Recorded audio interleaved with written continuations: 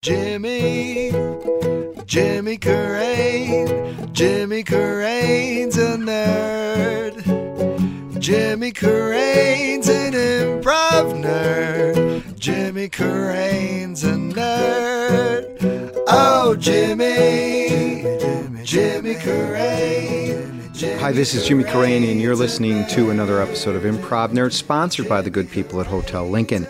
The next time you find yourself here in the city of Chicago and you're looking for a cool boutique hotel that's close to everything, it's right around the corner from the Second City. It's across from the beautiful Lincoln Park Zoo. Minutes to Chicago's Loop and shopping. It's not only improviser friendly, it's also pet friendly. Not many hotels can boast that. It's the official hotel of Improv Nerd, Hotel Lincoln.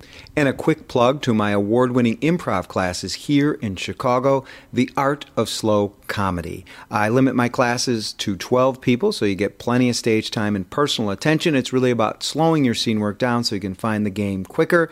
And it's really about learning how to be real before you can be funny. For more information, go to my website, jimmycarrane.com. That's The Art of Slow Comedy classes.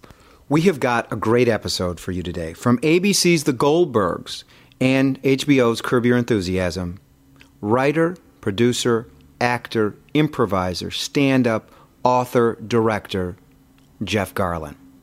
This is the first time that we got Jeff to come in and do an Improv Nerd in front of a live audience, and he got to improvise with me, which was just a blast. And I've known Jeff Garlin probably 25 years, when we first both started out here in Chicago in the 80s doing one-person shows. He did a show called I Want Someone to Eat Cheese With, which I believe started at the Second City ETC, and then I was doing my show. I'm 27. I still live at home and sell office supplies at The Annoyance. And so there was a very small one-person show community. It was like 3 or 4 of us, and I met him there. And since then, he's always been very generous with me. When I was on public radio on WBEZ, he always agreed to do interviews. And when I did Improv Nerd, he actually did an interview about a year and a half ago, just a straight-on interview, and then he agreed to do this. And I just want to say, before we go on, the gratitude and thanks for Jeff's support over the years. I really, really appreciate it. And the other thing I appreciate about Jeff is his authenticity. Many people who go out and become as successful as he aren't as authentic anymore. They're afraid to say anything bad about anybody, especially in Hollywood, because they fear that they may jeopardize their job situation. And in this interview, Jeff talks about a couple things: his band on The Tonight Show and working with Julia Roberts. And how he says, and I admire Jeff for this, and this is something that I'd like to live more in my life, and that is Jeff believes what other people say about him is none of his business. And if I could adapt that into my life would be so much better and so much bigger.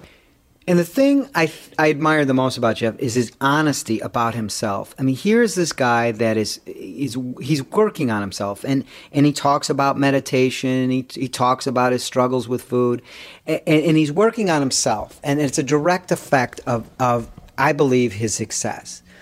And we talked about an incident that happened about a year and a half ago, I believe, and it was TMZ covered it. Where he was in a parking lot and a woman, I don't want to go into the story because he tells it, and he actually gets arrested. And how he takes that and he turns that into comedy, and how he's willing to talk about himself and he's willing to be vulnerable about himself. That's the thing that I admire. And to me, when I hear authenticity, that's the thing. He's not afraid to tell on himself. And it's something that I really would like to do even more of. And I think my wife, who came to the show, the recording of the show, gave it the highest compliment. And my wife is not an improviser. And my wife is not in comedy, though I believe since she's been around me, her timing is really improved. But she is a performer deep down. We need to get her in a musical, or this marriage is not going to last. But she said it was very inspiring for her. So I think that's a really high compliment. And it was very inspiring for me as well. I think you're going to take a lot of stuff out of this interview. It doesn't matter if you're a stand-up, an actor, a writer, an improviser. You are going to really, I hope, get a lot, because Jeff gave a ton of great nuggets in this interview. So here it is, the Jeff Garlin interview, and you don't have to adjust your. If you think like, oh, I'm talking slow today, I'm just really exhausted while I'm recording this. So I don't want to apologize. I just want to acknowledge it. So here we go. But I'm not tired in the interview part. So just so you know that. Here we go, the Jeff Garlin interview. Enjoy. Oh, yeah. Jimmy's a nerd, he's a nerd. Oh yeah, Jimmy's a nerd, he's a nerd. I just want to say this. I love you because you have been so supportive of me over the years. Why wouldn't I be? I mean, 27, we've known each other, I don't know, 25, 23, 20... 25 years, I'd 25 say. years. You always are, I'll do the interview, and I really appreciate it. You've done it at least 4 or 5 times. And It's all cool. okay, I just wanted to thank you. You like moleskins, right? I love moleskins, yeah. Yeah, I bought this like over in Belmont. There's a little like art supply store, but it's a gift. Thank you. And I took off the plastic and the orange thing. Let them get rid of it. Okay. No, because, I bought it there, and it's like, I don't want you to have to be responsible for, that plastic's not recyclable. The oranges, who knows what they'll do. Chicago's a shitty recycle town. It really is. It upsets me. This is what I love about you. You're so opinionated. You're so revealing. You are very authentic. Now, how are you not afraid what people think of you? It's none of my business what people think of me. Now, you say that, but what do you really mean by that? I mean, it's none of my business. Think of me what you want to think. Because the only business that I have is what I think of me. And what I really am concerned with is what my sons think of me. That means a lot to me. Other than that, I don't give a shit. Because even like when Conan was kicked off the Tonight Show, you said, I'm not going to do the Tonight Show. Yes. Now to me, that is a really bold move. Yes. It is, because I think the only 2 people who said that were myself and Tom Hanks. One of us had a lot more to lose. But to be honest, I don't give a shit. But the Tonight Show, since Johnny Carson stopped hosting the Tonight Show, it doesn't make or break a career. A movie doesn't open big. You never hear, oh, the movie opened big because he promoted it on the Tonight Show. So it's bullshit. It's all bullshit. It's just noise. So the only shows I want to go on are somebody like Jon Stewart or Conan, who I think are funny and interesting. Otherwise, I don't want to go on these stupid shows. But even, I was listening to your interview on Howard Stern, which was great, and I'd never heard the story about Julia Roberts. Yeah. Can you tell us a little about that? Yeah. Can I do a short version? Yes. Okay? Yeah, please, yes. I did a movie with her, a Steven Soderbergh movie. She was mean to me from the get-go. I told her to go fuck herself. She ended up liking me, but too late. And then was doing publicity one time. Somebody asked me about it. I talked about it, and then she was in the same town as me. Long story short, my wife played a great practical joke on me. I thought Julia Roberts called my house.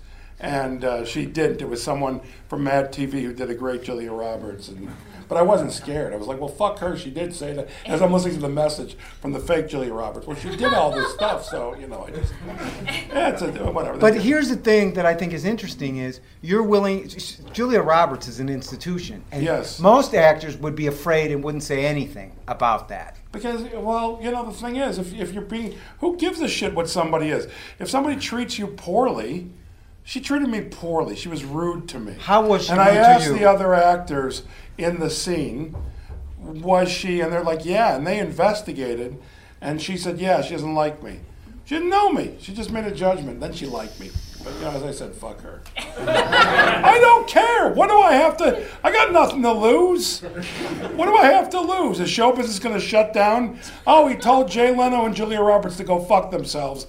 We're not going to put him in this movie. Who gives a shit? Now, mind you, if someone's really tight with Julia Roberts or Jay Leno, they might look down on me. But, Look, all right, let me ask you a question here. How many truly untalented people do you think there are in Hollywood that work? Probably like 40%. No, I think that's a little high on the untalented. I mean, I think there's some people that are not great that are working, but untalented, I'd say about 25%, which is a lot. I think I'm talented, and I have no ego. I'm very confident. And I am unsettled by what's going on with that noise. I don't know. Does someone have a film camera? Because I'll accept that. I love cameras and film. But I don't know what I was saying. You were talking about untalented, you don't care. Can I be honest about this book? Yes. I bought it, and then it's brand new. Right. But walking here, I thought, I'm never going to write in it.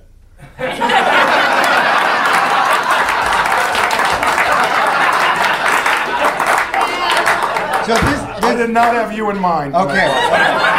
It's brand new. When did you decide to give it to me? On the walk here from Belmont. Okay, so I bought a guitar at the Chicago Musicians. Which you're going to use? I hope. Okay. Ideal Jeff is already playing it. Real Jeff is it's shipping, and I don't have to open the box. But on the way, I'm like, who are you? You're not writing a journal.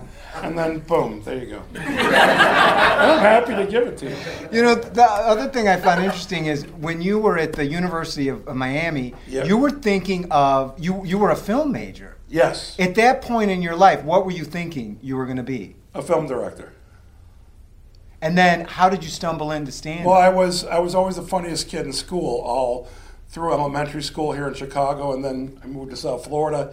Still was the funniest kid, and then I went and studied film, and then one night on my 20th birthday, I went to the local comedy club, the Comic Strip, and watched the comics, and then I went, I'm going to audition next week, and I went the next week. I passed auditions, and I told my parents I was done with school. How did they take that? Not good. Okay. They were not happy. They knew I was funny, but they were not.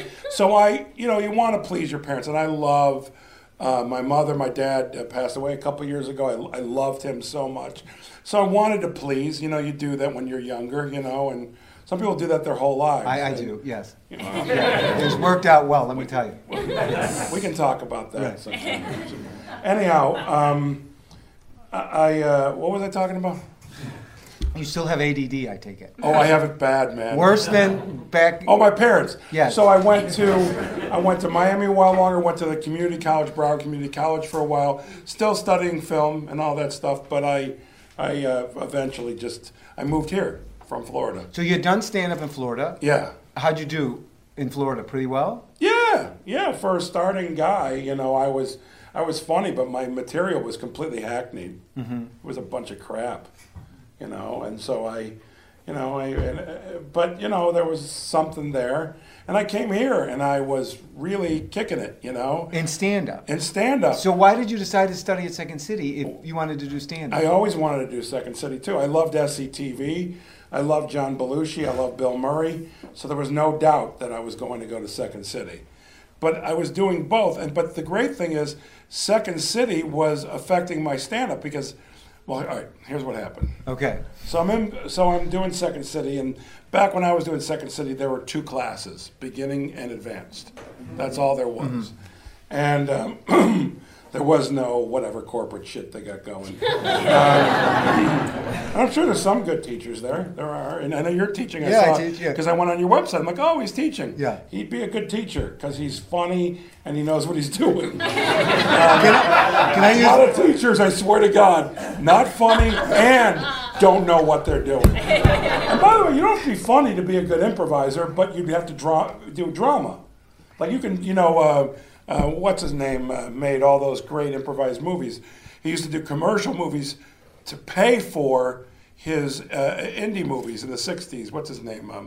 Cassavetes. Yeah, and as a matter of fact, I do the Goldbergs in order to...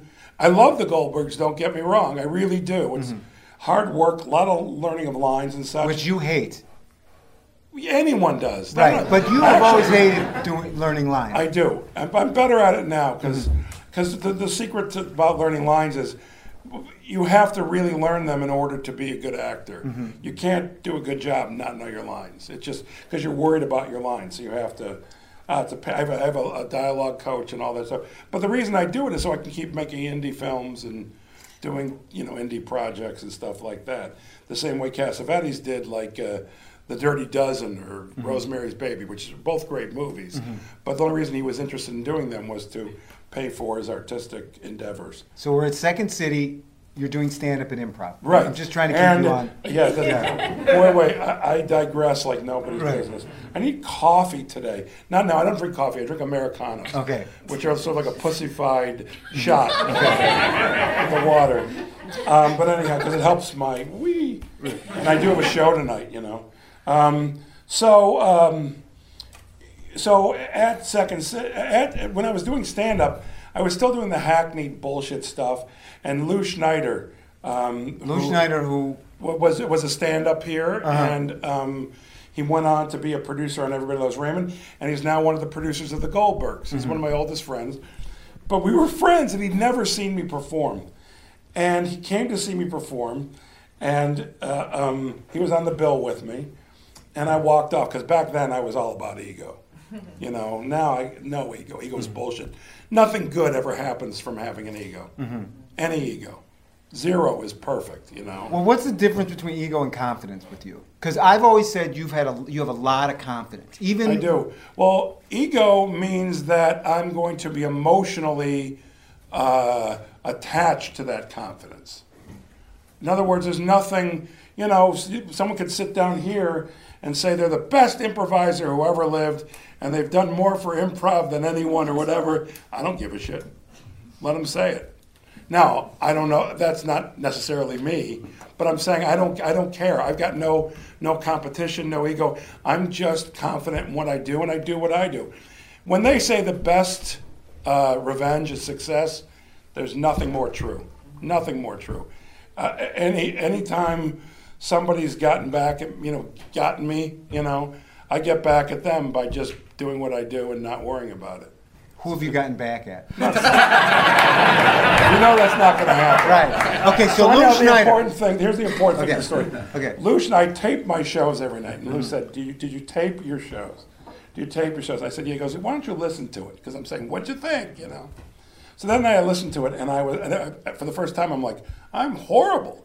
Yes, I'm killing, but I'm horrible. Oh, my God, I'm horrible. How is this helping? It helps. This is him, because we're going to do like 25. Well, can't you put it back up in a few minutes? Yeah, whatever you want. Okay, so there's a clock. There's a clock, and Ben's holding it. It's like, who the fuck needs that? Did anyone see me on Conan last week? Yeah. Yeah, okay. With the cards. Remember I held the cards up to Conan, 30 seconds, 1 minute? I took them from the guy who does that, because he was making me crazy.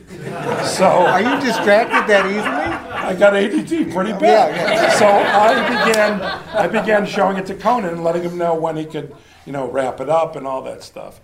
So anyhow, I was terrible. I said, I called up Lou, thanked him, said I'm throwing away my act. I'm going to start fresh. He goes, not all at once. I go, all at once. And what happened eventually was I really found my voice, and I relied entirely on improvising. My sets have been mostly improvised my whole career. It's why I don't headline the Chicago Theater, is because, I have 2 TV shows. I could be headlining the Chicago Theater, not should. This could. I could if they papered the house. No, the point being is I'm not as well known as a comedian because I've improvised, and that's a lot of risk, and some nights I'm brilliant, and some nights, ooh, and some nights in between. And so why don't you write? I am right now. I'm shooting my next special in September, and for the first time in 31 years, I am putting together a beginning, a middle, and an end. Scripted stuff out there. Scripted stuff. I want someone to eat cheese with, Uncomplicated, and another one-man show here. I don't remember the name of it. I really don't. What's that? No Sugar Tonight?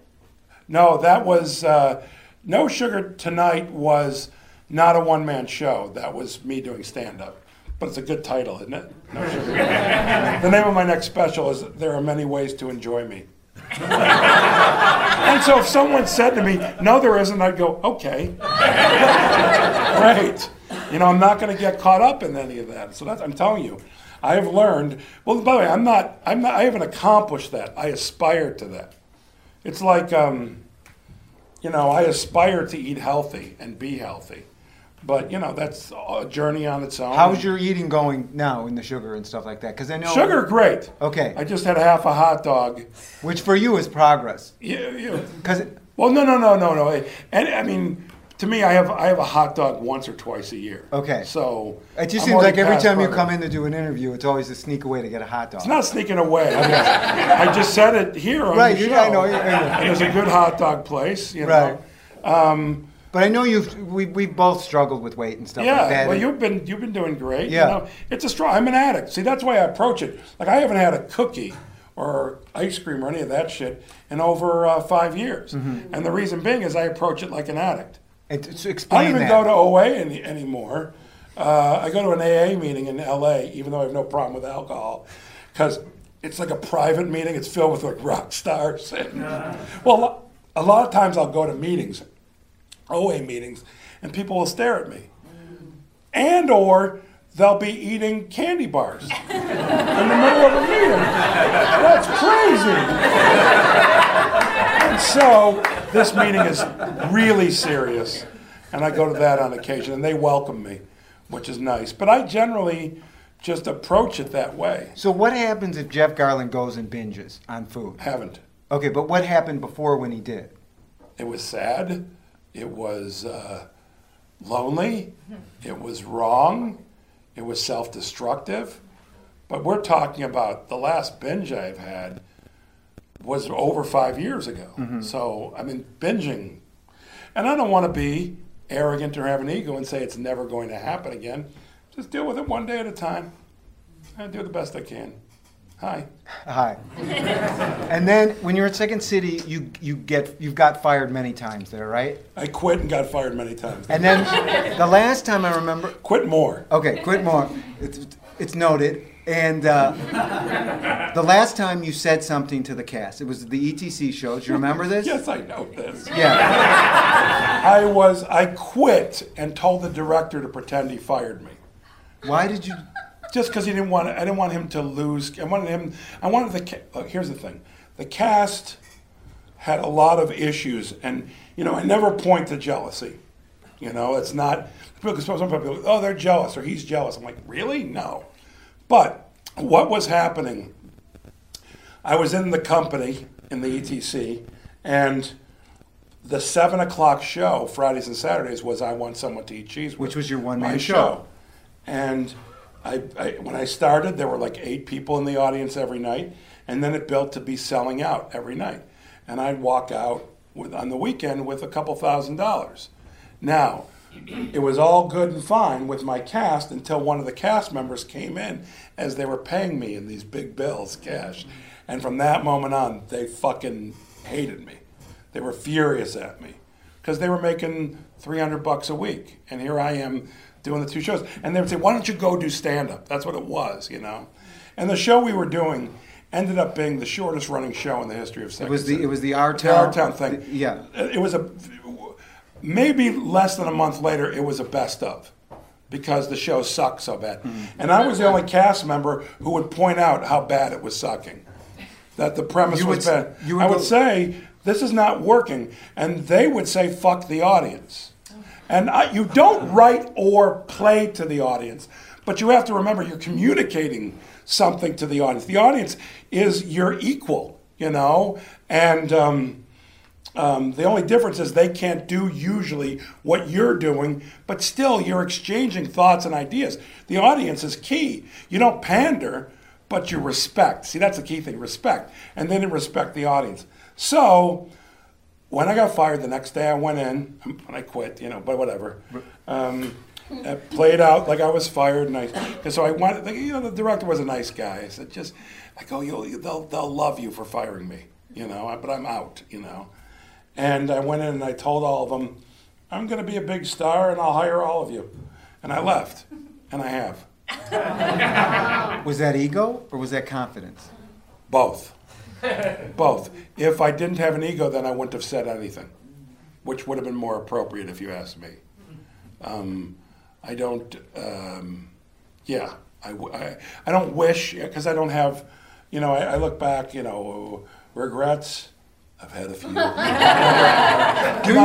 I'm not big on regrets. Do you have some regrets? I'm sure I do, but nothing. I mean, the regrets that I have are health related. Like? Well, I had a stroke in 2000. I kind of wish I would have gotten my food issues and stuff together at a younger age. I would not have had a stroke. I wouldn't have had to have the back surgery from a car accident that led to the stroke, because I wouldn't have fucked up my back so bad if I was fit. And, so yes, but the things I've learned from having a stroke, fantastic. What did you learn from having a stroke? That lotion is really an essential product.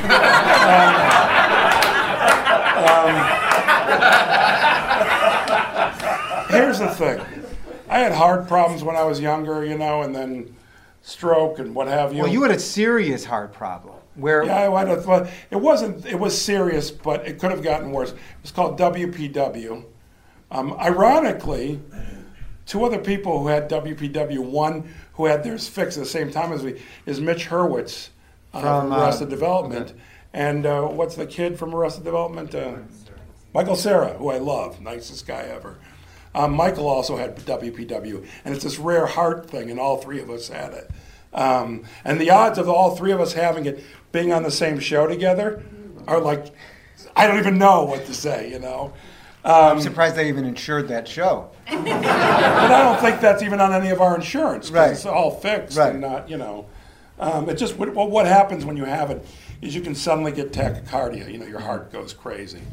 I've had that happen to me on stage at Second City, which was a few times. Thought I was going to die. The other thing that I always... But here's the point. Okay. You have a stroke. You have tachycardia on stage. You have heart problems. Anything. What does it do except makes you more humble? And humble doesn't go in the eye of confidence. Humble goes in the face of ego. Confidence is beautiful, man. But ego is fucked up. I mean, this is a long time kick I've been on where I just constantly think about getting rid of my ego. I also meditate. I do transcendental meditation, and that helps. And that's helped with your ego? Most definitely. The thing that I appreciate about you is your anger, too. I'll get angry. I'm not an angry person. Okay. So can we talk about something with your anger? Oh, the car thing? Yes, and I feel shame bringing it up to you. No, don't feel shame. It's actually in my show now. I'm actually including it in my special. The basic premise is, and I'll just keep it short, was I got arrested the beginning of June. The charges were dropped the next day. TMZ had the story of me hitting cars with a wrench, losing my temper. What happened was, without telling the whole story, a woman made fun of me for being fat in a parking situation, which ego, right? What's good? Ego, righteous indignation does not help at all. And all I did was go over to her window, hit on her window to say, who does that? Why would you do that? But when I hit on her window, and mind you, I said I had a stroke. I lost a lot of strength in this arm. I mean, I still lift weights and stuff, but I was an athlete. This arm is not nearly as strong. Like when the Cubs asked me to throw out the first pitch, no. I did it once, bounced in front of home plate. No thank you. Yeah, it was embarrassing, but I made fun of it. So I stepped away from her car. I said, I'm so sorry. And I said, why'd you make fun of me for being fat? And she said, because you are fat. And you have a small penis. And she did a dance. And it's true. So, yeah, that's the point is at 51, I'm going to start having anger issues, Mm-hmm. It was really righteous indignation, which is not an excuse. Mm-hmm. And so it's over. It's been long but over. But didn't you spend some time? I went to jail that night, 8 hours, because they had to send my fingerprints to the Justice Department, mm-hmm. because I'm a first time being arrested. and it took 8 hours. And what's funny is all of the cops and I was about to say jail masters. And I don't even play like Dungeons and Dragons. But like, the guards, none of them knew me. But every prisoner knew me. What does that say about the demographic for Curb Your Enthusiasm? There you go. I don't know. But what I found interesting about this story was then you didn't talk about it. When I'm going to get into it, then again, so the ego drops. Okay. And the humbleness comes in, and the regret, short-term regret. It is what it is now, looking back. But what am I do? Get in a dialogue with TMZ? That's ego. Fuck that. And TMZ can report what they want. Okay. I hit her with my penis. I don't care. Right. So my erection was so hard it broke her. So you got 2 sons. You got a wonderful wife. Did you feel embarrassed by this? Yes and no.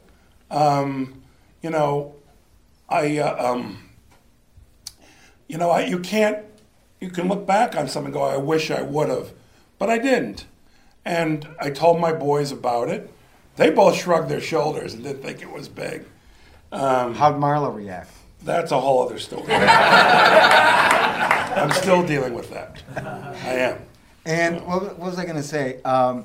Then how do you take that, which is an embarrassing moment in your life, and transform it into comedy? Okay. So when I was in the back of the police car, I thought to myself, well, this better make a good story. And it did. And it's going to be in my special. So the way I deal with, there's nothing better than a story where you're the fool. I don't enjoy stand-up where everyone else is the fool. I like it like with Don Rickles, where literally everyone else is the fool, but it's all bullshit. But most comedians' targets are not noble. Their targets are like, really? Okay, go to town. And whenever I've picked a target that's not noble, I do get embarrassed to myself, and I drop it, You like to make the target you. Love to make the target me. I prefer to have a rule. If anyone's going to look like a fool in my stories, it's going to be me. And then, so this happened, and then how many months does it take you to get to a place where I can put it on stage? I could put it on stage that night. I could have improvised it that night. But I couldn't because of legal things and different things. Right, and so now I actually have her approval. We didn't become friends, but I have a thing signed that I can do it, And so you had to contact her? No, I'm not allowed to talk about it. Okay. But I'm allowed to do it in my stand-up now. I just can't. I can tell anything about the story. I just can't give any information about her. She's just going to be her. And what do you learn, or how does it help you in your life when you tell this story about something that happened? Nothing. Really? Yeah. It's just for other people's entertainment. So you don't feel like empowered, or you feel like it's healing? No, that's ego with empowered. I know. I didn't think I'd go on this ego thing today, but that's what that is. If I'm empowered, I'm not empowered by it. I feel wonderful when audiences laugh, but no, I get nothing out of it. I mean, to me, it's just good material. There's substance to it. It's an adventure, and so I love it. But I don't get anything out of it. I get more out of it than if it was something stupid and lowbrow. It's not lowbrow, so I'm good. We talked about improvising together. Are you up for doing a scene? Sure. Alcino's back up, but now's the time to do it. Right. Yes. And that caused him to say that. Right. Okay, it all worked. See? Why you sit from the beginning? It's just a bad. Just so excited. To time it out? Yeah. It's a rush. But this is to me, this is like the essence of you, because as long as I've known you, is there a sense in your mind like I got to fix this? This you could do this better? No. Okay. There's a thought in my mind of being in the moment. I'm always in the moment, and I will when I'm on a talk show. When I remember doing what's that? I've done it a couple times. The Today Show, the last hour with Cody and what's her name? Kathy Lee. Kathy Lee. I love them, and that to me is like a throwback to old television. But every stupid thing they do, I just call out and say, why are you doing that? What's going on? And it works like gangbusters. People don't do that. That's like one of the great things to do is just say, call out what's happening. Where did you learn that? Or where was someone influence you? It just something developed? Something Chip developed, whatever. You just got to trust your voice. I trust my voice. So you never edit yourself? Oh, I will edit myself. I'll stop myself. I'll start saying something. Go, oh, I can't say that. And then the audience will always go, no, say it. As if, oh, okay, I will. I love saying to them no over and over. It happened last night in my show. I started to say something, and I realized that if I said it, they wouldn't understand it, and it wouldn't make me look good. Like someone else in my position would understand what I was thinking and what I was going to say, but it wasn't the right thing to say. I don't remember what it was. But they said, no, tell it. And I went, no. I said, tell it, no. And I said no like 12 times. And then I said, I'll outlast you. And then, tell it. No. It became funny, but then I never told it. So I do edit when, I realize when I start something, that's not going to be good. That's not going to be nice or right. I don't stop myself because of, any other reason than it's just not a good thing. All right, so we're going to take a suggestion. You want to start with the suggestion? I told you I'll do anything you want. Great, excellent. You were such a good sport. You know that? Yeah. I think that in a lot of ways you become easier to my experience of you, that you become much more relaxed later in life. But you understand something? When we were younger and we improvised together, I'm still a nice guy. Yeah, and we have laughs together. Yeah. Similar sensibilities. But I had an ego, and an ego is just going to fuck up everything. Backstage, I want to be in the next scene, or all that shit. You know, no, and so the difference is now I try not to have an ego. And when you're successful, I have found this, and I've heard this, and it's true. You become more of what you are. If you're a kind, loving person, you're more of that. If you're a self-involved douchebag, you're more of that. So. Everyone I know has become more of what they are out there, or New York, or even here. Some people have stayed and have been successful. Okay, what would you like to take as a suggestion? Whatever you ask for. Great. We'll take a location. Panama. Something that would fit on the stage. Panama is not as large as you think. Because that canal is actually only like a sewer line. What's that? Airport. Airport terminal. A bird cage? Bird cage, airport terminal. No. What is it? Airport terminal was the first one that could fit on the stage. But, bird cage, I just want to discuss suggestions with you. Airport terminal allows for, airport terminal in general will work. Something will come out of it that's human and good. Bird cage, in the hands of bad improvisers, is a horrible suggestion. Now, if Jim and I were to do Birdcage, hypothetically, I know that he and I would not be birds, we'd not be in a cage, we'd not be, we'd be something outside of a bird cage that really had nothing to do with bird cages but the smallest thing, because you and I are good improvisers. Right. But that is, because you can be a bad improviser and you get terminal, you'll be fine. But you're a bad improviser with bird cage. Well, it's you're the audience member. You want to give that out. That's your business. I'm glad you said that. Because when I heard birdcage, I'm like, oh fuck, we got to be in a birdcage. It's going to be Jeff and I as parents. We could be birdcage salesmen at a convention. I could be a guy coming in the pet store. You only want me to get a birdcage, but I have a dog. There's a lot of different things. I really got to meditate more, because. Well, I think meditation would help someone like you. In what way? On every level. On every level, it would help you. I told you, creatively it helps me. And by the way, if any of you are ever thinking of doing TM, and it sounds like I'm doing a commercial for that, understand, it's non-religious, and it's not like anything I'm involved with. I don't even, the person who taught me is dead. She is. She was a 92-year-old woman. She learned from the Maharishi. Who started? She was there with the Beatles.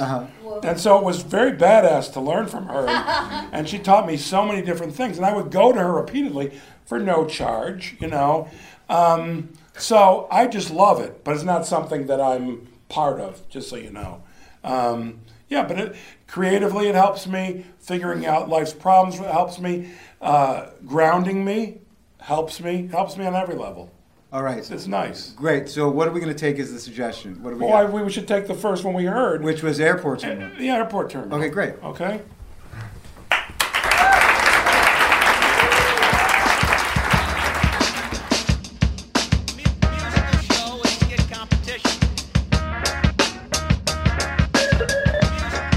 Improv. Nerds. Improv. Nerds.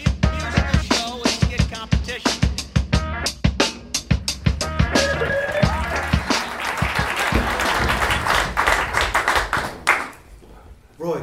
There's something wrong with the lights. Yeah, I know. They flick them on and off before the flight goes. Why would they do that? It's for deaf people.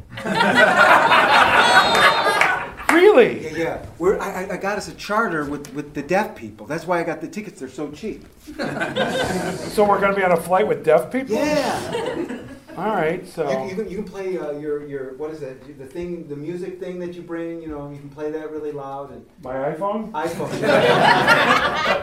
Well, I like using headphones. It sounds better. The speaker in it is terrible. Do what you want. Do what you want. All right. So there's nothing to worry about with Nothing that. to worry about. No. Now, we've never flown before, and you know I'm not a comfortable flyer. I know. I got you something. I stole this from my dad. All right, hold on a second. I want something you stole? Yes. It's a muscle relaxer. This is a lot of trust for me to take. It's not even like you have a container. No. If I would have taken the container, I would have gotten caught. All right. Okay? So did you just take one? Yeah, I just took And one. the whole time you knew you were taking it from me? Yes. Why would he have muscle relaxers like on a counter in the office? How do you know it was muscle relaxers? Because it said muscle relaxer on the bin. He had He has whole a bin? Yes. In his office? Yes. What kind of doctor is this? He's a vet.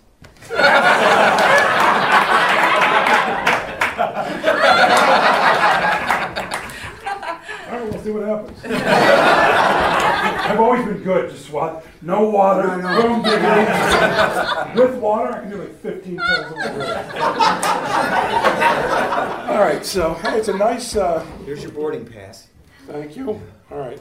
So they tell the deaf people that it's almost time to board, or it is time to board. They're boarding right now. Okay, so then they'll just tell us. They'll tell us, yeah. Okay. Well, they'll do it in sign, but they're gonna Do it in sign? Yes. Are we pretending to be deaf?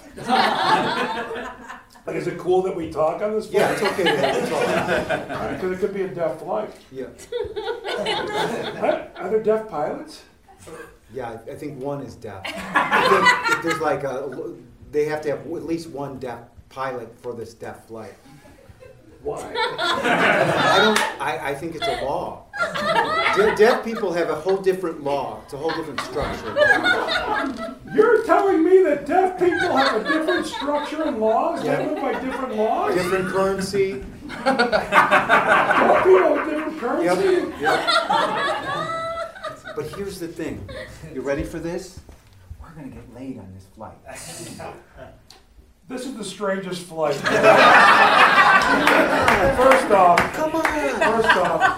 deaf women can be very attractive. I've met you. Don't get me wrong. Marley Mandarin. Marley Mandarin. Very, yeah. She's beautiful. Yeah. Okay, but I just took a muscle relaxer, probably for a horse.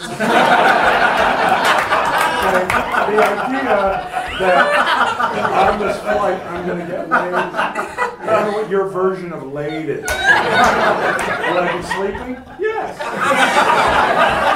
Will I be making love to a deaf woman with a rock hard erection? Why do you have to be so negative? This is I'm not saying negative. I just took your horse pill.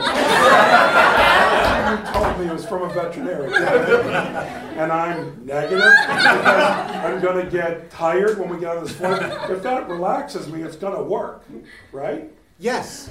So how am I going to get laid? In my dreams? Is that what happens? No. Look, these deaf people, these deaf women, they're ripe, okay? They love talking people. They're turned on by talking? Yes. They must be in a constant state of being turned on.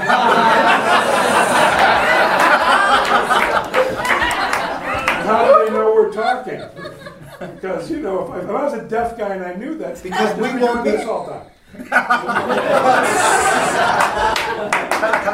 one knows. Okay, what do you have to... They know that we're not deaf because how we dress. And I saw the people who got on that flight. They looked just like us. Right, but did you notice all the girls had their hair in a bun and all the guys were wearing blue polo shirts with blue pants? They're from a deaf... I'm wearing a blue V-neck with blue pants, blue shoes. I'm blue, man. I've got a blue sweater and a blue shirt. What the fuck are you talking about? I'm talking about... And why is their hair in a bun? Because they're I'm sorry I'm questioning you. Okay. You're saying a lot of things that I don't understand. I'm getting really frustrated right now. I don't go on many vacations with you, and you always, before we do this, you get nervous or something, and you ruin it for us. They go to a deaf school. They all go to a special deaf school.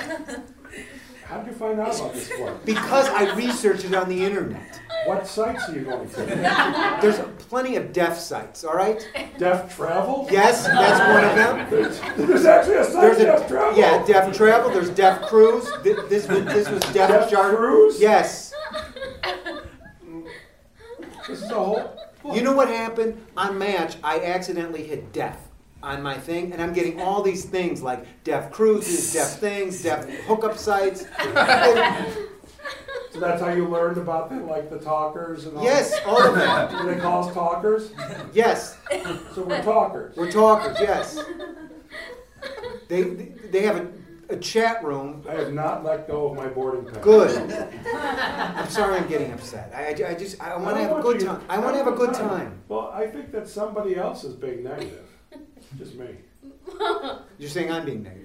I said somebody else. No. You meant me. Why don't you just say it was me? Why don't you just come out and say, Roy, you are being negative. Roy, you're being negative. Okay, great. I'd rather have a direct relationship than this passive-aggressive bullshit that we've been playing around with our whole life since high school. Okay. Is that all you can say is okay? I was trying to bait you there in some sort of argument, but you seem to all peace and, chilled out. You want me to lose my shit, Roy? Yeah. You want me to get crazy? Yeah. Like that trip in Acapulco? that was, you were crazy. That was crazy. Yeah, you were crazy. Okay. Remember the fines? Yeah. I remember I had to go and get you in that prison, and that was pretty scary. Okay. So, you want to do that again? That's the type of shit it leads to. Well, here's what's going to happen. We're going to go on that plane. Uh-huh. And yes, I'll be asleep.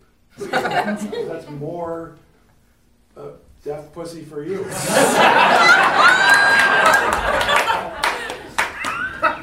you're really going to have you're going to be the lone talker. And feel free to talk to me like I'm not. So I'll be out, but just talk away, because they'll love that, man. They'll be coming to you. You're not just doing this to be nice to me. What do I give a shit? I'm going to be sleeping. Well, sometimes I think, because of high school and you were more popular than I was and stuff like that, that you feel like sometimes you got to take care of me. Okay. You're the one who keeps thinking about high school and bringing it up. I don't have to take care of you. You're self-reliant. You take care of yourself. You're the best talker I know. Because I totally forgot about high school. I mean, it's because you were the lead in the play, and I didn't get that part that I really think... Fiddler, I was a better Tevye than you were, and because your dad was the director, I didn't get it. I was the townspeople. Do you not think that it's more responsibility to play an entire town than one character? Yes, I was telling you. You were the townspeople. But it was a joke. They were making fun of me. It was because I was 300 pounds they made me the townspeople. It was a fat joke. No, it wasn't. Yes, it was. No, it wasn't. What, do you have another story you want to tell me? You were the townspeople, and you did a great job. You portrayed every townsperson. I would sing my songs, I sang to the town. It was you. I felt like there were numerous people. Because you've never said that. Haven't I? You've never said that. I always asked you how I did, and you said, not now. I can't believe I said that. Well, I was really good. Now, I was really good. In Fiddler on the Roof, I was really good as the townspeople. You're not just making that up. No, use that as a talking point. It's not the muscle relaxer talking, is it? I can't say it. I'm taking it. I can't. How do I know what's making me say? I'm going to take it as a compliment. I was good, wasn't I? Please do. You were fantastic. Thank you. You Thank know? you. Yeah. Thank you. I was the old woman from the town. You really remember everything about high school? Yeah, I remember your parts. I remember Carol. Remember Carol? Carol, who played, she played the God, what was that part? The Golda, my wife? Yes! Yeah, I remember. You did, yeah. And she, we went out for really a few weeks. But I'm telling you, man, townspeople, you have more of a shot. Because you've got a lot of different townspeople who use one of their personalities. You're right. That was Tevye. And but we did sing, we fell in love and we sang Do I Love You. Really? Yeah. Did Not really, but you know, there was a connection. You mean you guys hooked up? No. Really? Yeah, we did homework together. What if I told you she had this thing about sardines? Not interested. She liked eating sardines. She always had sardines in her purse, sardines at home, asked my mother for sardines. She asked your mom for sardines? We had kipper snacks and that worked. Oh, It was just a strange choice, so you didn't want to be with her anyhow. I loved her. I thought she was really cool. I always thought you guys hooked up. Well, you told me you hooked up. We hooked up and she didn't like sardines. I'm just trying to make you feel better. Well, thanks. I appreciate it. That's what I like muscle about you. relaxer. That's what I like about your friendship. You know that? You do things to make me feel good, even if they're not true or not. And that makes me feel good. Good. I feel like I don't do that to you. Here's what I find strange. They flash those lights. They've all got on the plane. The plane is pulled back. Okay. Do they come back and repark and then say, oh, the two talking guys? Or we just missed our deaf plane? Should I check? Please.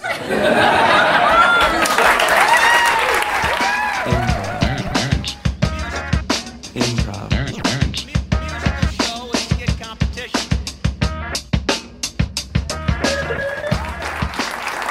How did you feel about that? When was the last time you did an improv scene like that? I don't know. I don't. Okay. Like a scene? Yeah. I don't know. I don't know. Did that tire you out? No, I'm just tired. But Okay. no, it was. I'm no more tired than I was when I sat down Okay. to start the scene. I've been pushing myself so hard. You know, doing a network television show where you work 12 hours most days and you have to learn tons of lines. I'm not complaining. It's a great gig. Don't get me wrong. I'm rich. But I guess comparatively, not to Larry David, but That's like comparing yourself to Oprah. yeah, isn't like it? Oprah. Yeah, but there's people a lot more rich than me. I mean, even right. But point being is, it was harder than I thought. I was actually supposed to film my next special in May. That's why I'm in town, because I was working on material and promoting this movie, Finding Vivian Meyer, that I produced. Did I talk about that yet? No, you haven't. Oh, see, that's good. Because that would be awful if I had, and I mentioned it like I didn't. Because I've done so many interviews this week about that. I produced this movie called Finding Vivian Meyer. I executive produced it. I put it all together. I have nothing to do with it creatively. It's about a Chicago nanny who turns out to be one of the great street photographers of all time. And it's like this mystery documentary. It's awesome. And I can say that because I have nothing creative to do with it. Whereas if I had directed it and I say it's awesome, that's wrong. So I have nothing to do with it except I did all behind the scenes things. And it's playing now at the Century and in the Renaissance in Highland Park. I don't even know if this is the direction of the Century or the Renaissance in Highland Park, but I know it's out of here. And it's so I'm going to Atlanta to do more press. Yeah, it's a wonderful movie, and please see it. I don't get any money if you all do see it or anything. I got paid in a couple of her prints. Nice. I said to the guy, I said, I'm going to help you do this, and I'm not getting involved money-wise. And I feel bad that I did that because it looks like it's going to be a huge hit. It opened last week in New York and LA to like sold-out crowds. Does that drive you crazy? No. Okay. Not at all. Because you have so much fine. money now. No, it's not a matter of so much money, but I'm doing fine, and I'm happy I did what I did. So, no. All right, so quickly on the scene, you were cracking me up. I saw you like getting ready to laugh. Yes. But you held it. Yeah. Yeah. Yeah. I was having a really good time with you. I always have a good time with you improvising. Yeah. Now, improvising with you, I don't remember the last time. Probably at the Annoyance when it was on Clark Street. Okay.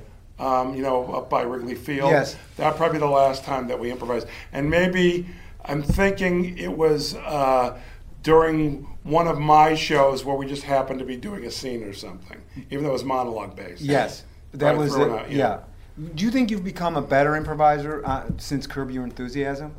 Or a better actor? The more you do something, if you're good at it, you get better. So yes, I think I'm definitely better than I was then, and I'm getting better all the time, whatever I do.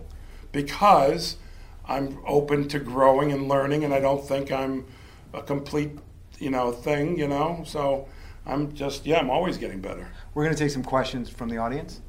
All right. What about right now? Can we not do that? I haven't mentioned I'm scared of people. Oh. All right. We could put the house lights on? Yes. Tom. Hi, Tom. Hello, how are you, sir? Do you know all the members of your audience? Yes, I do. We get together at holidays. It's wonderful. Close family. That's Tom. You spoke a lot of ego today. Was there a specific occurrence in your own life where you decided not to live through ego anymore and put it in right perspective? Just something that I learned and I've only learned it in like the past half dozen years. It's been, so we're talking in my 40s, I started picking up on that. But there wasn't a moment. The last moment of nothing good comes from ego is when I hit that woman's window out of righteous indignation. See, nothing good came of that. I mean, maybe a good bit, but no, that's ego. Do you believe in therapy at all? I do. I go to therapy. I have a therapist in New York. I do not have a therapist in Chicago, although I do know my old therapist who's here. And I have one therapist in LA too. Okay. So when I go back and forth, I've got a couple. I go twice a week, and if you need one, I got a good recommendation. I'm good here. Okay, all right. But if I do, thank you. I know a couple people that I very much believe in therapy. Therapy, a great therapist is magical and great. My big thing that I have to do, no matter what town I go to, is acupuncture. I have to go. How does that help you? It helps me physically, mentally, emotionally. Same as it just, no one knows how it works or why it works. It just works.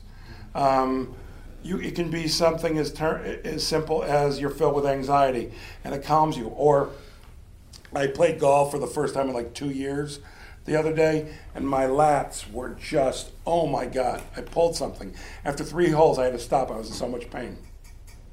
I went to my acupuncturist, and boom, that afternoon I was fine. Great. Let's take another question. Right here?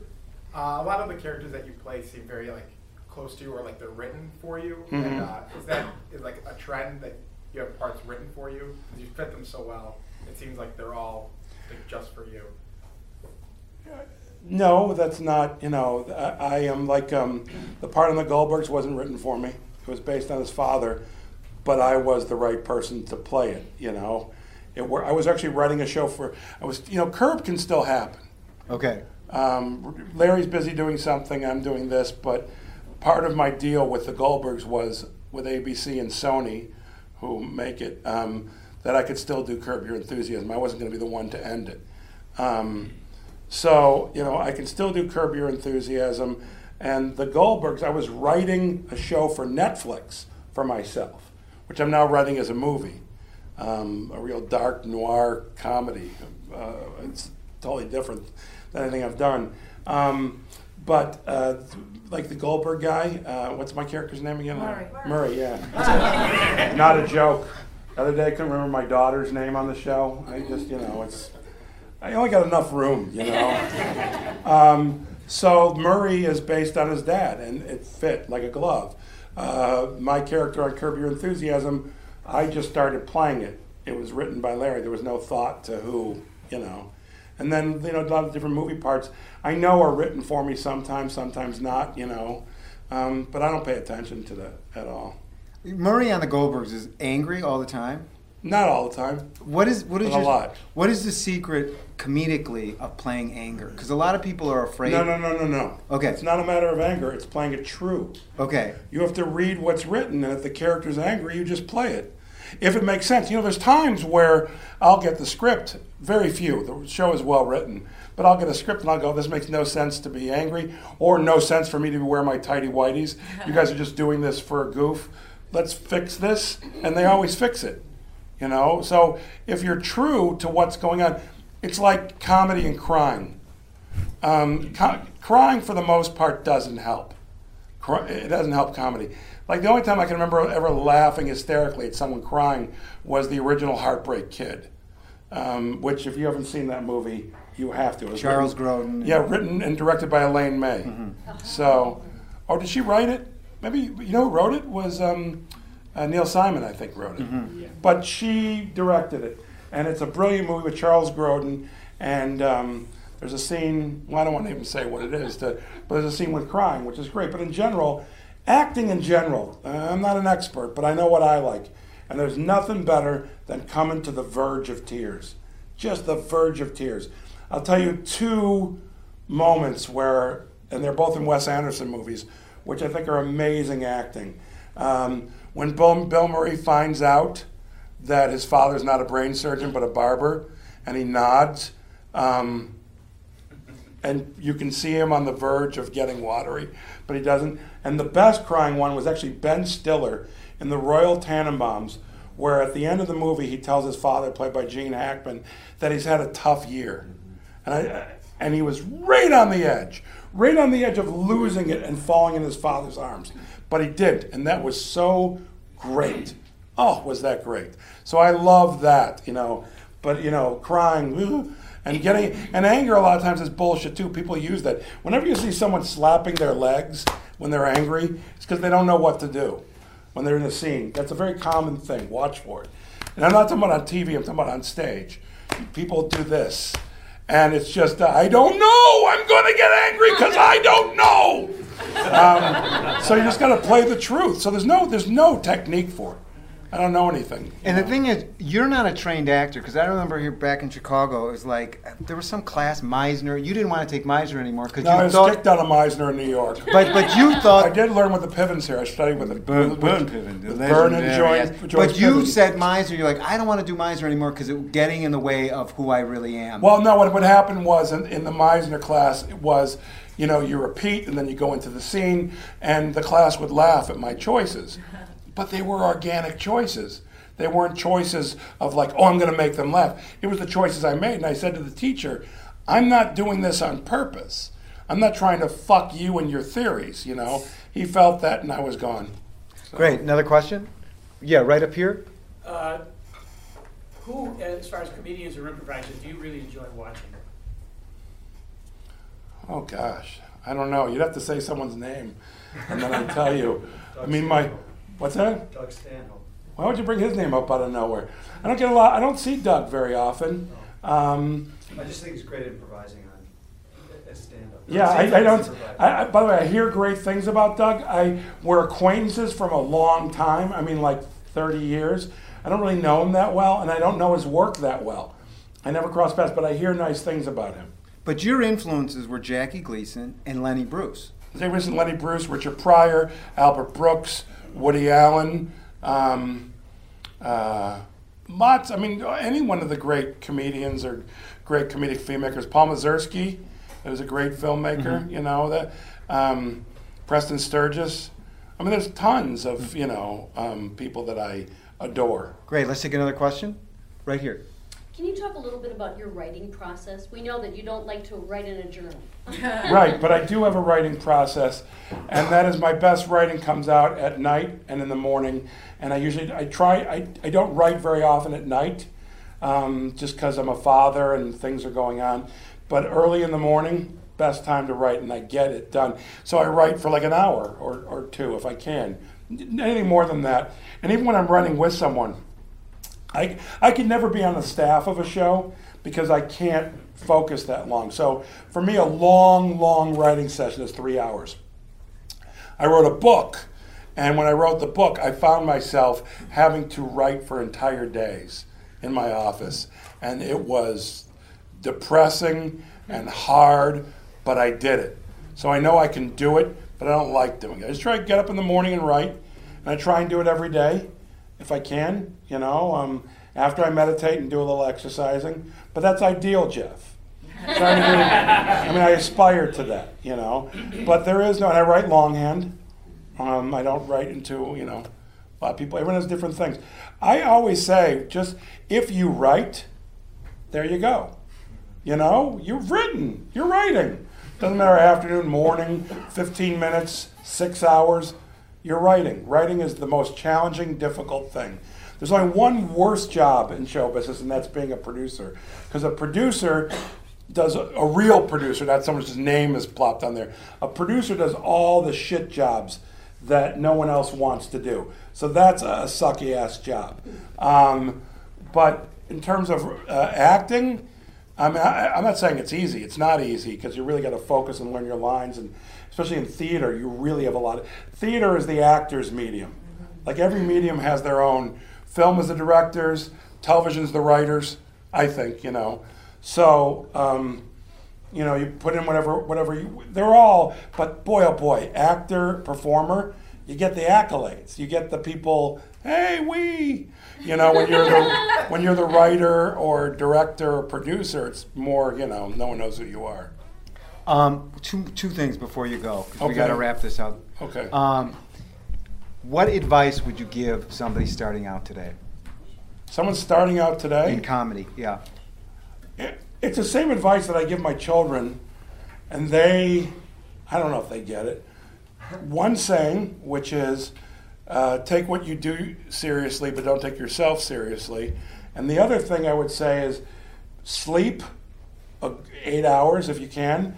Read the classics, read great books, go see theater, go do everything that has nothing to do with your actual way you go about doing your art. You'll figure that out. The other things are all there. Eating right, taking care of yourself, and reading and seeing things that have substance. Because then it fills your mind and your soul and your body with things to make great choices and become a great artist. And how you become an artist, there's no direct path. So however you do it. And I would say it's the same advice for anyone in any art form. And then the other thing is, you told me years ago, the only thing I want is to be in what would be considered a classic sitcom. Did I say that? Yes. Well, I've already done it then. Okay, so what's next for you then? Just keep working, and I'm just happy doing what I'm doing. I just keep chugging along, man. We'll see. I don't know. All right, I'm gonna tell you this. This is a good way to end. So, a friend of mine has a son who I met today for the first time, and I've heard about him for a long time, and he started liking me from my DirecTV commercial. And he watches the Goldbergs, and he only wanted to meet me. He was so excited. Now, he's mentally challenged in some way. I've never gotten into the details, but he's very effusive and excited, and there's a lot wrong. He's like 17, whatever.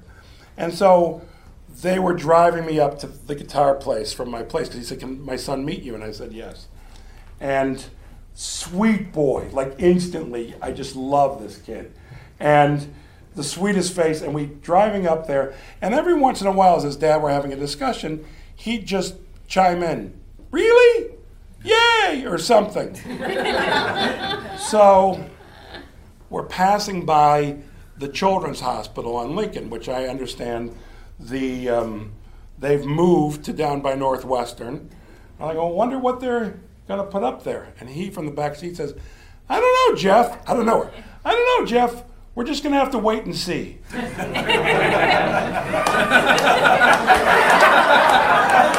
Right?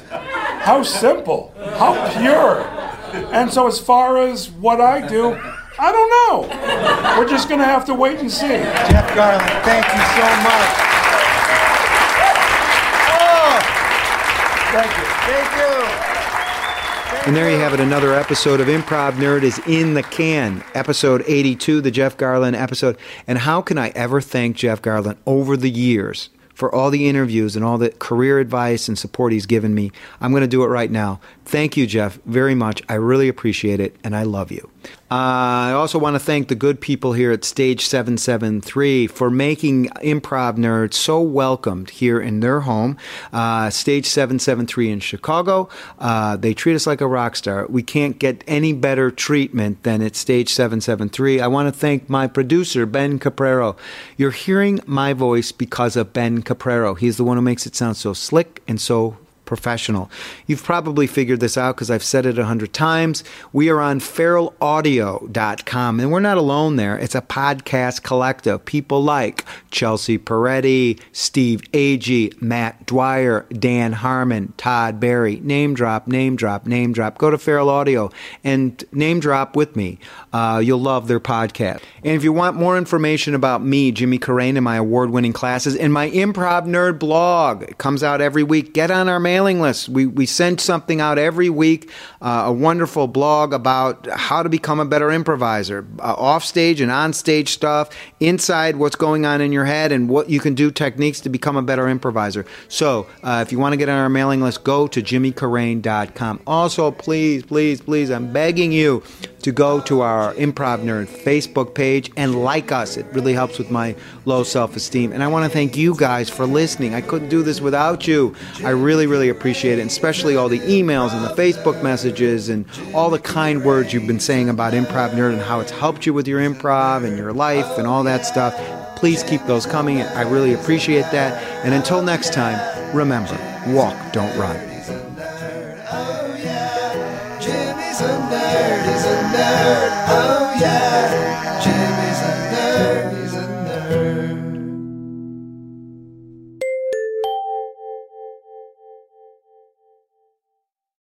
Let's say Seinfeld was on an island and he was blowing Boris Karloff. What would that be like? It might go something like this. Oh, Mr. Karloff, I loved you in Frankenstein, and I love giving you a blowjob.